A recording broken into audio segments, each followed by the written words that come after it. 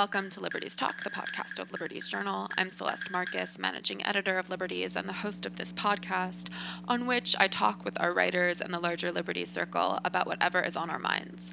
On this episode of the podcast, I'm joined by Justin Smith, who is a professor of history and philosophy of science at the University of Paris, and also an essayist and an author, and Leon Wieseltier, the editor of Liberties, to discuss Justin's most recent essay for us entitled The World as a Game, which is about the gamification of reality and the encroachment of algorithms and technology on more and more of human life. Justin, thank you so much for joining us on the podcast today. I'm delighted to be here.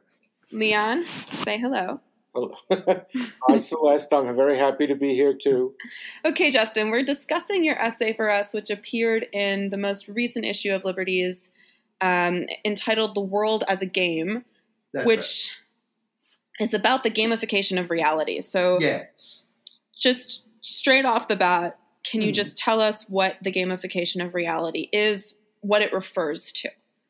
Well, I think this is a theme that I started to develop in my book that came out earlier this year called The Internet is Not What You Think It Is, which I had originally wanted to call Against the Algorithm. And I didn't fully develop it in the book, so it was a real joy and a pleasure for me to be able to say all of the things that I failed to say in that book within this essay, and in particular to focus on the problem, as I see it, of the creep or of the fence jumping by which a kind of structure that has been perfected first and foremost on the internet and most familiarly in social media, by which this structure has crept or leapt out of our computer screens and into other domains of our lives, such as, for example, labor, where an Uber driver is given video game-like incentives to rack up points throughout his workday, or in an Amazon warehouse, or indeed, increasingly, in finance. And in all sorts of domains of life, we have this reconceptualization of what we're doing as a sort of game. And this is probably most developed in those countries like China that have a social credit system that effectively requires you to think of everything everything you do throughout your day in terms of getting points docked, right? Should I jaywalk right here and show up at my parole officer's desk on time, but lose 2 points for jaywalking, or should I go to the intersection and lose 3 points for showing up late?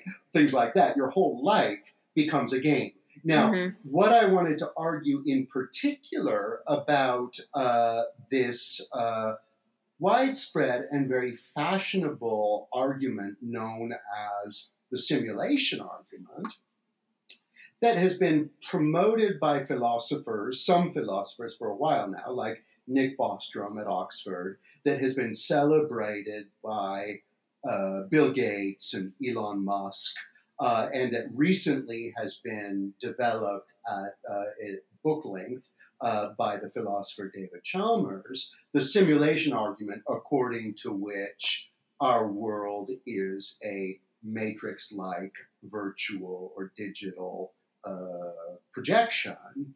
What I want to say is that this is effectively a further effect of the spread of algorithmic structures from our online experience into our lives, where it's now not just structuring our work lives or our social credit, but it's structuring our ontology, right? It's structuring what we actually think the world is like in itself. And that is, I would say, going more than one step too far. Okay, Justin, do you remember about 20 or 30 years ago when simulacra used to be a bad thing? Yeah. And we were always warned against it being a further layer of unreality. And the most critical thing you could say about, well, what's his name? It was Lyotard, I think, right? Baudrillard. Jean Baudrillard. Yeah. Right? Mm-hmm. And it was something we all had to run from. Yeah. I think this is interesting. I mentioned this in the essay. Of course, the Wachowski siblings, in making The Matrix in 1999, give a little Easter egg shout out to Baudrillard's Simulacra and Simulation. And I think, for them, it was just a funny, quirky little thing to do. They didn't want to be overly theoretical in what is in the end just, an action flick. But this is subsequently, I think, something that people have run with, and that Chalmers takes up in his book, Reality Plus. And this book constitutes the kind of the core of my own essay. And I think one thing that Chalmers misses about the history of the reception of Baudrillard is that Baudrillard did not think this was a good thing at all. That's right. He thought when he said the Iraq War didn't happen, he didn't mean that it was just a video game simulation. He said that mass media representation of war from a distance moves us into a position where we can't perceive war as real any longer. And that's a problem for Baudrillard, not a good thing. Right. He now looks very sympathetic, doesn't he? Yeah, he didn't at the time, but he does now. So there are two different things here. There is the encroachment of gamification in actual human life, which is kind of an organizing principle. It's a way of making people behave in a certain way. And then there is this other thing which is related, and I guess it's a way, like, we think about that, and certainly if your model for it is China, it's easy to be afraid of that. But it's this strange thing. The simulation argument is symptomatic of a kind of sympathy for this encroachment. It's like, this thing that we should definitely be afraid of, and that we should be trying as best we can to sequester certain sections of human life away from it, so that we can have something that is, immediate and actual, whatever that means. But this argument is actually saying, it feels as if it's trying to say that, it's already over. There's none of that left. Is that okay? That ship has sailed. There's nothing to do now but embrace it.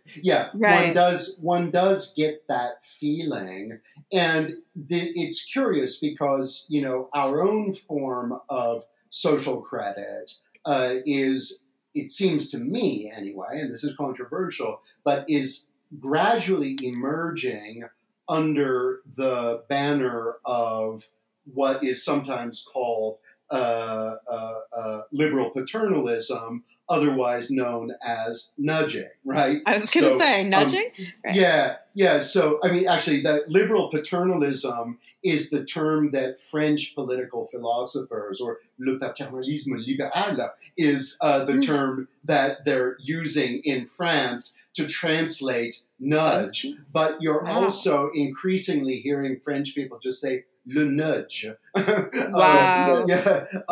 Do they mean it as a derogatory translation, or is it just that's the word that they use? No, that's just the word they use because it sounds. Well, Sunstein and Thaler in the preface to their book explicitly call it libertarian paternalism. Oh, interesting. Yeah. They're quite open about it. Interesting. That's interesting. Somehow the French have condensed that from libertarianism to liberalism. Well, it's like Le Big Mac. Yeah. Right. That's what it's like. Right. Le nudge, le chicken. Yeah, you can trace. But there's one thing the thing that most troubles me about all of this. Yeah. When I see what's happening out there with the technological advances in virtual reality and so on, question I want to ask is why, or rather, who in their right mind would be really interested or turned on by this? Well, In other words, I mean, because basically the whole idea of virtual reality and what you might call algorithmic imagination, though I think that's an oxymoron, Yeah. really belongs in the history of our wrestling with our sense of reality. Yeah. Right? And sometimes we want reality close and sometimes we want it far. Yeah. And we have certain particular problems with reality. So, for example, in the pre-Socratics and Plato, their problem was that they didn't trust the reports. They didn't trust what reality appeared to be, right? Yeah. So they made this distinction between reality and appearances, and then they tried to get beyond appearances to an inner reality to get away from illusion. What we're doing now is exactly the opposite, which is we're taking reality, perceptible reality, and enhancing it and magnifying it by means of an illusion, with a conscious illusion, and there's something creepy. Someone once said to me that you can measure the danger level in a culture by the state of its sense of reality. Yeah. And people who want to wear that whatever the mask, the virtual reality mask. I've only worn it once, and it strikes me that even though it brings it makes reality, or it makes the illusion more vivid, it's really an expression of a fear of reality. It's a distancing mechanism. Yeah. Well, I mean, look, I'm inclined to agree with part of Chalmers's argument that in the end, it is a philosophically intractable problem what we're talking about when we talk about the external world. Yeah, and this conviction has been deepened by the past 100 and some odd years of theoretical physics, that the world in itself looks nothing like what we take it to be. Right. And given that, there is in principle no reason why we should recoil at the thought that the world is digital, right? That you get, as Chalmers likes to put it, it's from bits, right? I don't have any problem with that. Because it's an old kind of argument. Yeah, but what gets me is something that I think you just articulated, that, this is an old reflection when people realize that the external world is nothing like we take it to be, in a kind of elementary way, consisting in mid-sized physical objects, stuff like that. That's an old line of thought, right? Yeah.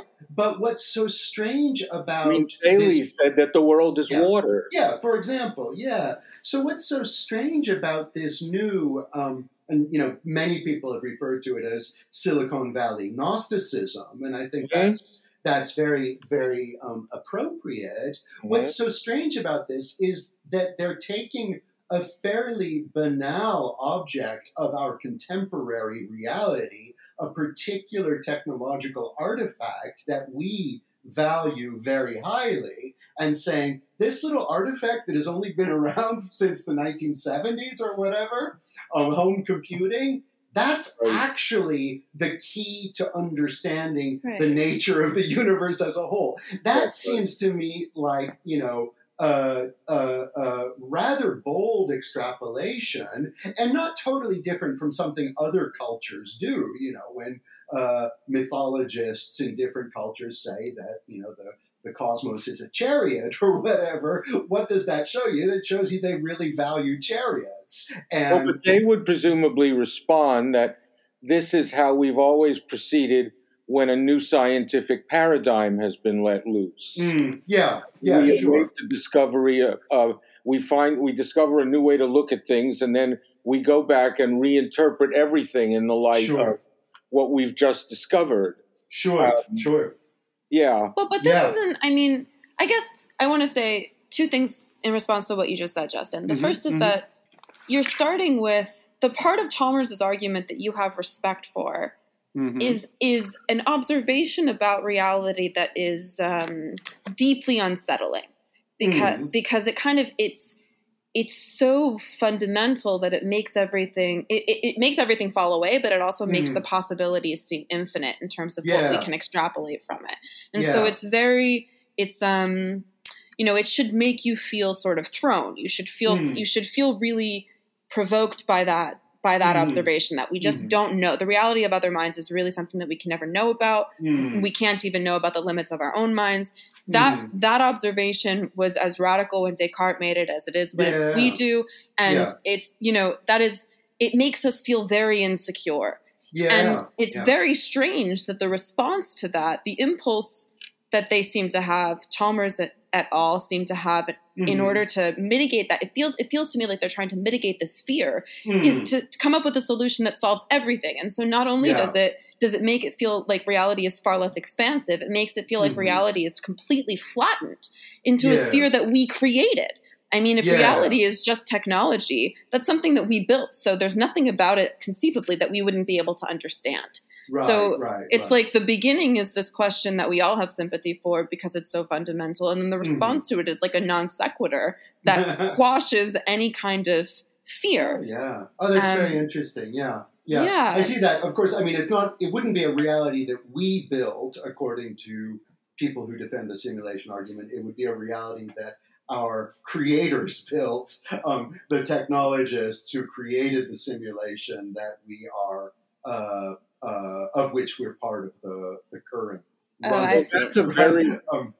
So we're not even humans, according to the definition that we understand. Right. According to most versions of the simulation argument, the idea is that, as we become a technologically advanced society, you'll note that we like to run simulations of things like weather patterns or, the hydrodynamics of rivers and things war like games. Or war games. That's another good example. We also like to build or construct digital 3D maps of 17th century Paris or London, things like that. So the argument is that eventually we're just going to keep getting better at this, and these simulations are going to get more and more fine-grained to the point where eventually we'll be running a simulation of the entire observable universe.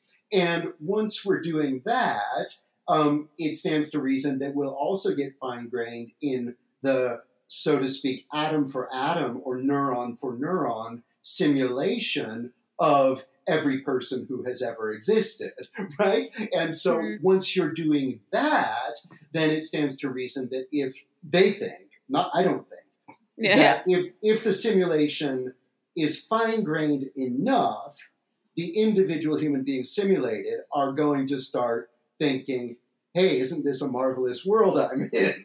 Just like we do, right? So but of course, what will stand in their way, ironically enough, is physical reality, because there will be people who will opt out of this, who may not want to wear the contract. Interesting, that's so interesting. I hadn't thought about that. But also just the fact that our simulations are really rudimentary at this point. So that feels like a big a big concession. That's another really good point. That I have a friend whom I admire very much, who is a Google AI researcher, who is much more optimistic than I am about the possibility of incipient consciousness in large language modules. Well, he would be, wouldn't he? But he listens respectfully to the alternative view. And it's been really interesting to talk with him and to kind of hash out our differences, because I am inclined to be far less impressed by a computer's ability to give natural language sounding responses to questions. My skepticism, I often feel, could just be a kind of side effect of the fact that I don't have skin in the game. I'm not invested in AI technologies doing what their most enthusiastic proponents say they're going to do, right? And so I look at what the machine can say in answer to a question, and I'm just like, yeah, but that's just basically like autofill or Did you input, see? output. Did you see? Like there was recently, I think it was the Atlantic. There was recently an essay about AI AI capacity to write, and halfway through you find out that all you've been reading was generated by a computer. Yeah. I remember that. Yeah. That was with GPT-3. Yeah. And I just felt like I don't care. That was It just doesn't. I guess it doesn't scare me. And decades ago, I think John Searle, of all people, gave the best argument. You remember this, Leon? It's the best argument for why this shouldn't matter, right? Imagine you build like a 50-meter tall iron juggernaut, and you put a football on top of it, and then you roll it down the football field, and you have the opposing team try to knock it down, right? Right. Yes. Now, you could say, "Oh no, that iron tower plays football better than we do." Right. And on some definition of playing football, it does, right? Because it can get the ball down the field and you can't knock it down. And yet the idea that you should be worried about it one-upping you in playing football is absurd. Right. So we really need to think if there's any important respect in which playing chess or writing fiction differs from football. Yeah. I'll give another example, which is a far more macabre example, but I think it's relevant, so I'm just going to throw it out there. Steven Spielberg wanted to shoot inside Auschwitz. He wanted to have the movie. Yeah. You know this? Yeah. Do you know this story? But they told him where you're going. Yeah. Schindler's List. He wanted to shoot it. Okay. They told him that he wasn't allowed to do that. So a few miles from Auschwitz, there is a perfect replication of the camp because he built it for the movie, and then he left it there, and it's still there. I'm not sure. I think it may have been taken down. I don't think so. All right. Anyway, we'll fact check afterwards. I've seen pictures of it.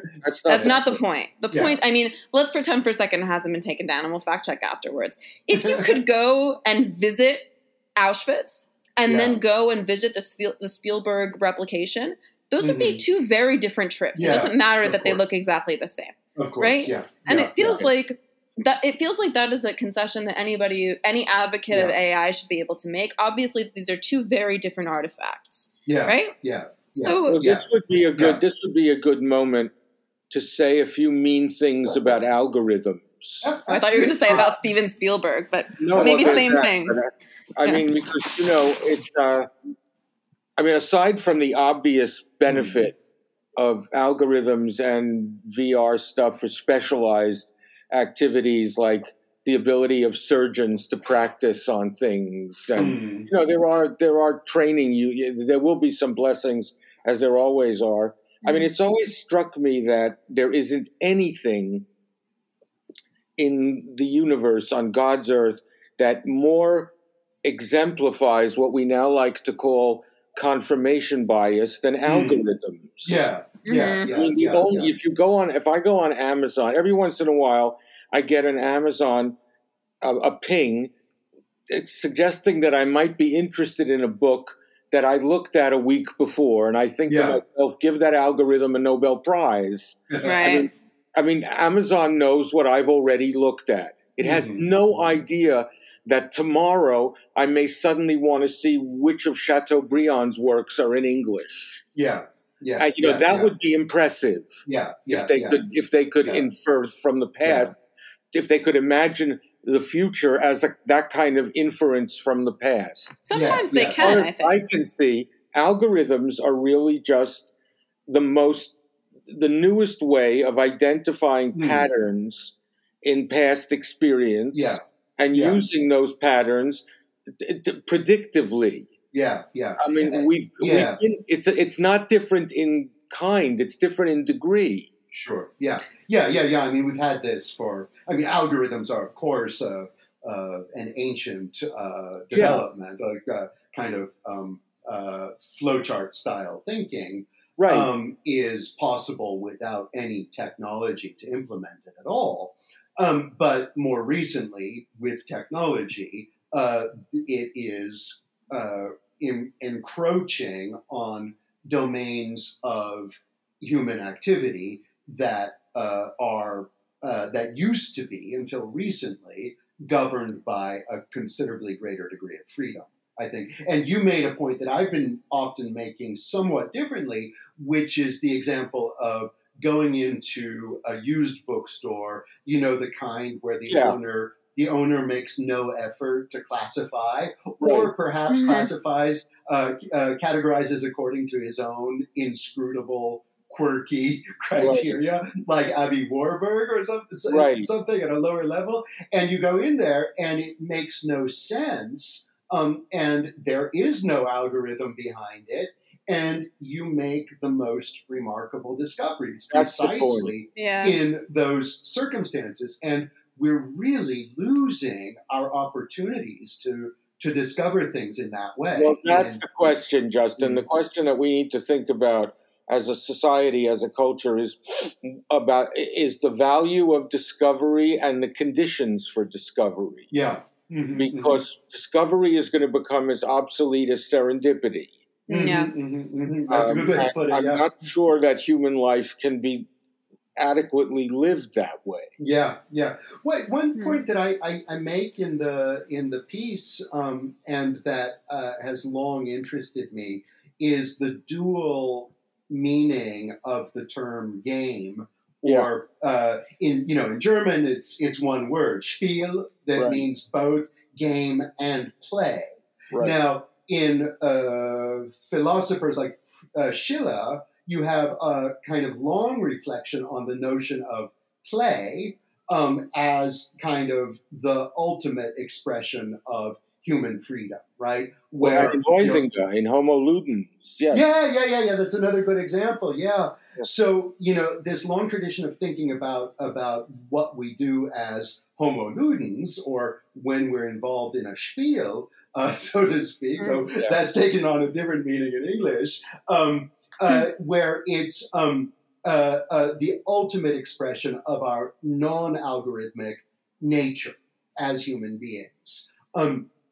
And it's as if since the 1960s, since they started to teach computers to play chess and checkers, and I think Norbert Wiener writes about this wonderfully, prophetically, in 1962, since that era, it's as if the notion of play has been entirely elbowed out by the notion of game, in the sense of game theory, in the sense of whatever is structured according to rules, unlike the old sense of play, which was the thing you do just because you can, even though it's precipitated by no rule, right? And this is a major loss to no longer have that notion of play as a defining element of human life. One can extend that and question the notion that strategic thinking, or thinking strategically, is the best and most appropriate way to think about human living.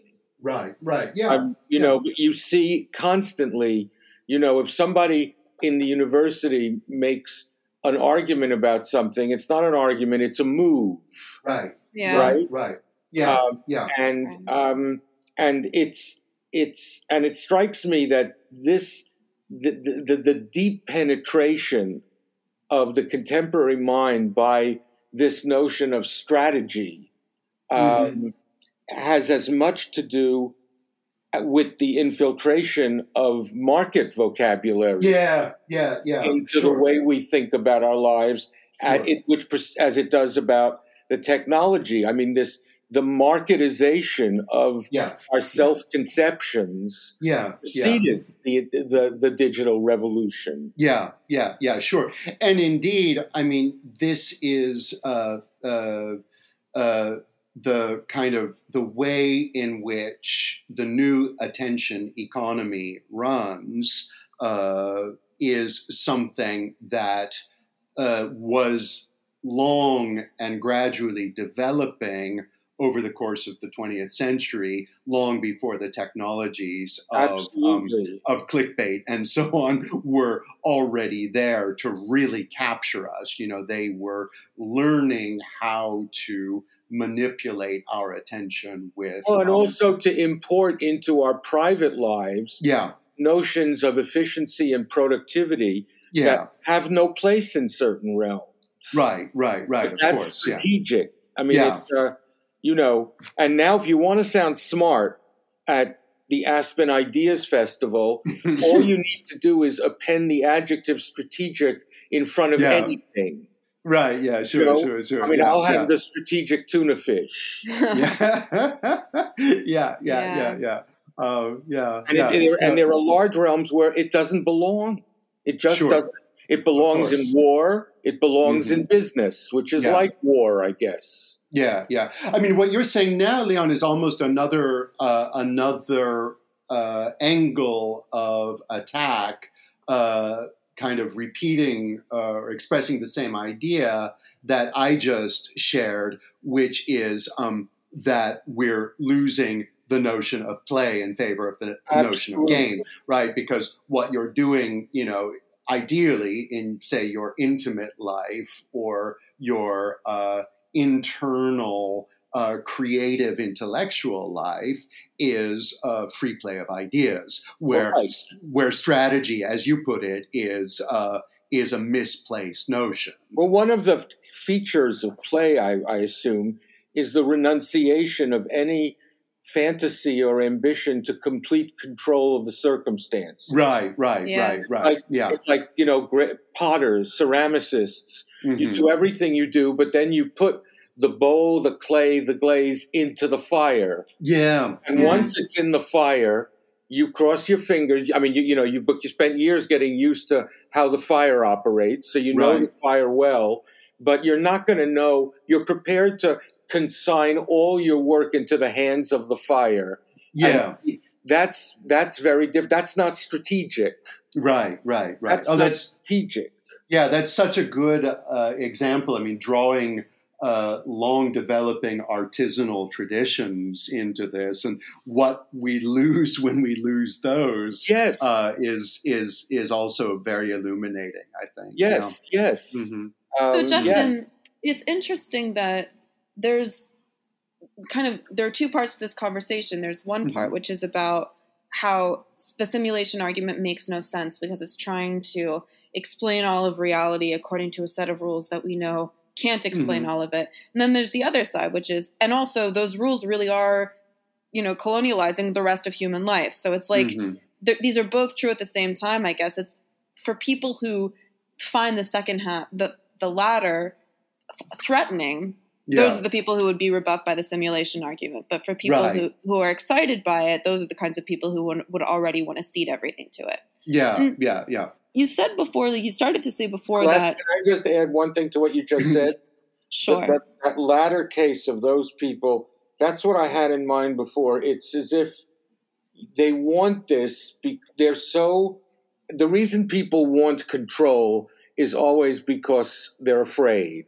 There's a direct link between the authoritarian, and I'm using that not in the grand political way, but you want to be an authoritarian about one's own life. Yeah, right. Sure. Yeah, the authoritarian need to know everything and control everything, and the fear and the feeling that life is so terrifying and frightening and unpredictable that the only thing you could do, the only way to live in it is to master it in its entirety.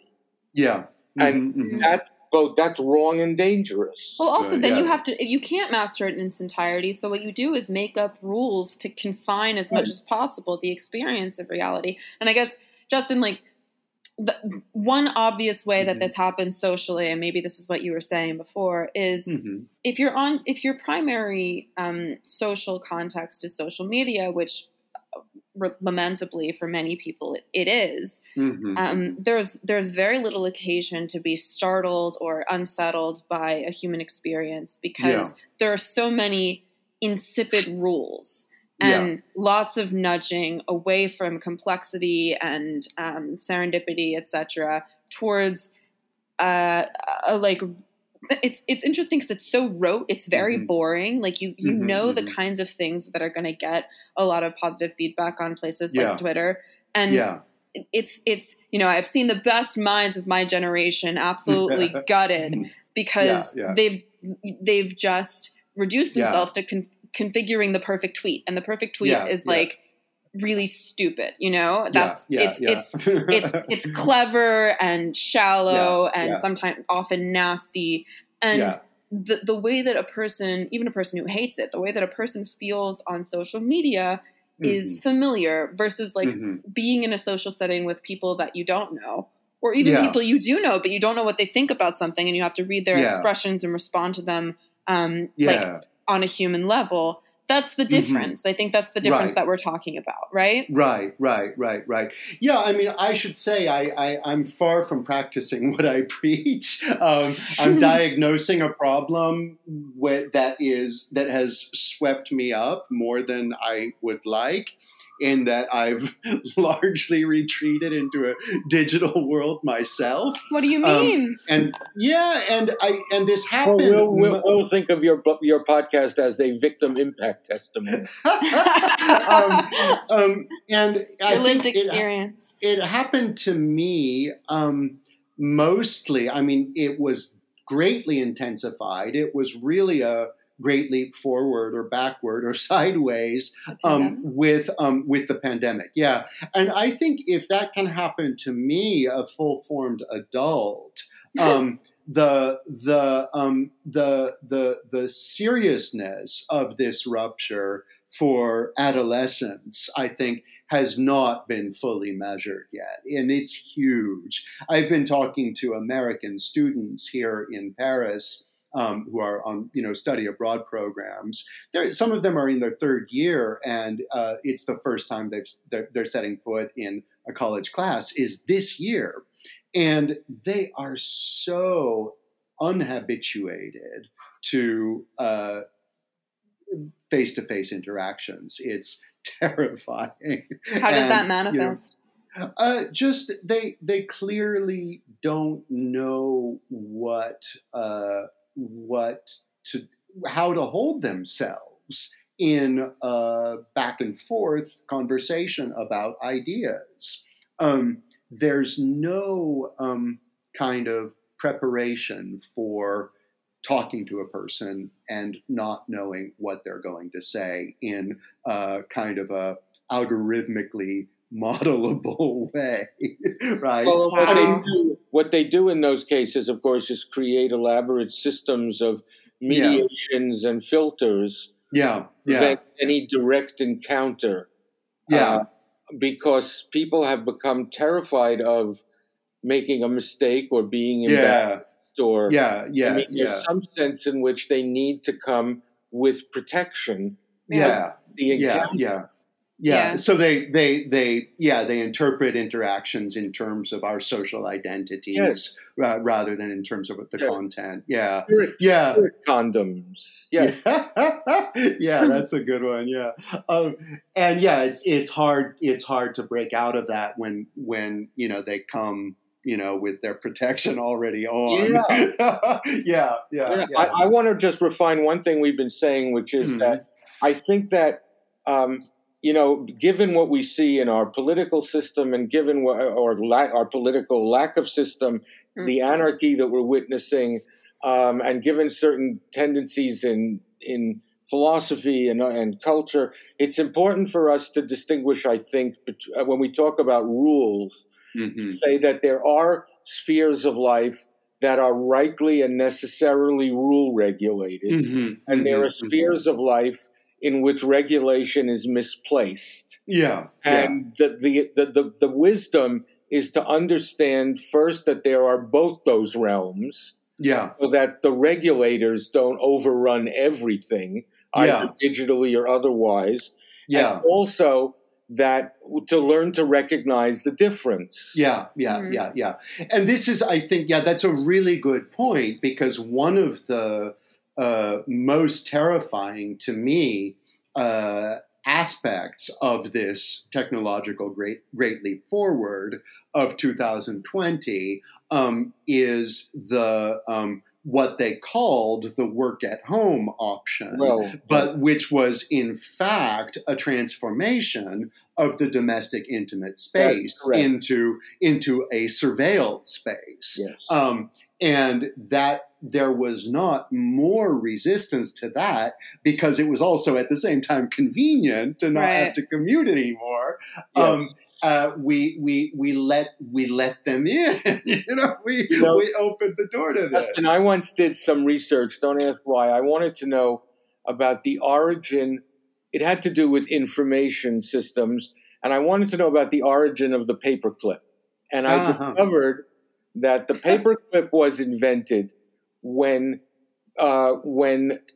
trains became there were so many trains, and rail became so widespread that each of these trains had an index card, and in order for people to keep track and make schedules and so on, the paperclip was invented. As soon as the paperclip was invented, the index card was mass-produced, and not long afterwards, you had the invention of something that used to be called, you will remember, the home office. Yeah. Remember? There used to be a room in your house, and you could, at one point, you could even get a tax deduction. Right. In which you could behave essentially as you do at the office. Now that your office is in your cell phone or on your laptop, as you say, everything has been transformed into office space. Yeah, exactly. This is probably one of the kind of dimensions of a longer term and much larger transformation in the history of work, right? What's going to count as work. And we're still trying to talk about it in the old regime's terms that just don't map on to what we're actually doing anymore at all.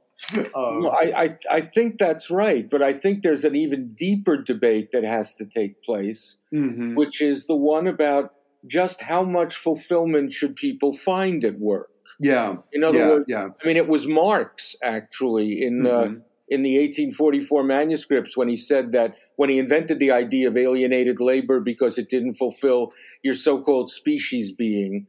Right. Since Marx, and this, of course, ironically played into the hands of capitalist managers. Right.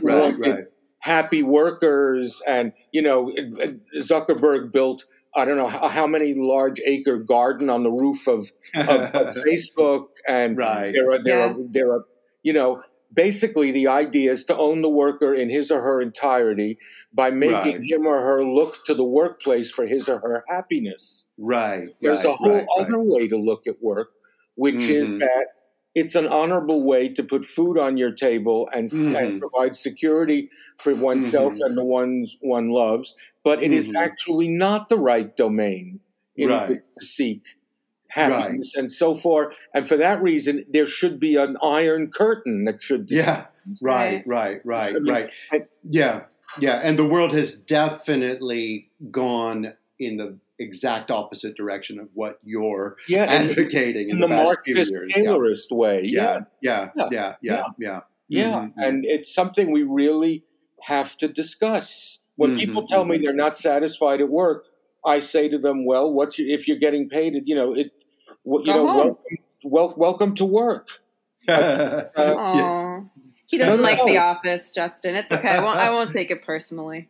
But I think this need to distinguish among the realms is really important. I mean, if you now look at strategy as when strategy becomes the paradigm for making life decisions, then we're in trouble. Well, I also think the other point to make about this observation, Leon, that you've just made which is that every realm of life is being gamified, and there are places for it that are where it makes sense and where it doesn't. I think it's very important to point out that it doesn't work not just on the terms on which like a humanist would judge, but also just like take the example of politics. Yeah. The Democrats in the last election, most of them, I think, maybe with the exception of Joe Biden, ran their campaigns off of Twitter. And they were using standards and metrics that were based on what people on social media liked. Right. And they used that litmus test to determine what they should say in the debates and how they should structure their campaigns. And it didn't work because there will always be a significant portion of human life that is not governed by algorithms. Yeah. And so it misses something essential that will never be completely obliterated. Yeah, so we have to recognize that. In other words, the thing that scares me is, again, about how many people and in what ways will they be able to opt out? Right. I agree with you. I'm not. This isn't like a Pollyanna. I'm just saying and this broaches what you just said. Broaches very important and scary questions about manipulation and seduction. Because when you look at the reception, the adoption of the digital technologies, we're past the dizziness now, but it's not as if that those technologies were adopted thoughtfully, to put it mildly. Right. Yeah, that's the remarkable thing. It's hard to opt out when you are lulled in so sweetly that you don't even notice. That's right. That's why, I think that's what's happening. Celeste knows this. Among Orthodox Jews, the joke is that you use your digital stuff 24/6. Right. It's true. There is one day in which you are divinely commanded to opt out. It's like the only thing about Orthodox Judaism that I like every 2 weeks I consider doing it again.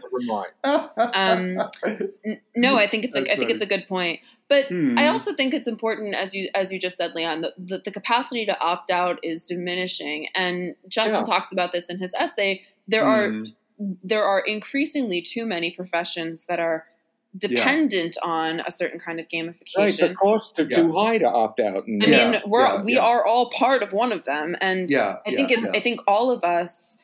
Certainly, I do. I mean, I'm on Twitter. Justin's on Twitter. Leon is blissfully not on Twitter. But we see the way that the algorithms nudge writers to choose what they're going to write about, to choose how they present themselves, to choose how they interact with other writers. And they do this because they have to, because they'll be hired or fired on the basis of, how many followers they have, which I think is that's true, right, Justin? I mean, it can be true. Yeah. I remember a time, Celeste, when you were told if you were applying for a job, you better have a Google email, and if you're on Yahoo or someplace else, right? Yeah, it begins. Yeah. I mean, I think in academia that people are more and more submitting paper download data in their tenure dossiers, and of course, you can pay a click farm in Southeast Asia to download your paper over and over again, and it's such a empty shell of the original intention behind proving your scholarly influence. Well, I get this happens to me a lot lately. I get this thing academia, right? Yeah. So I'm not on it, but I get stuff from it. Yeah. Regularly I hear somebody has been reading this paper. Yeah. Somebody. Now I have put nothing on it. Yeah. I find that what I have to do is to resist my own curiosity. Because the temptation is, 71 mentions today. I wonder who's looking at what. But if I do that, I'm lost. Then I'm lost.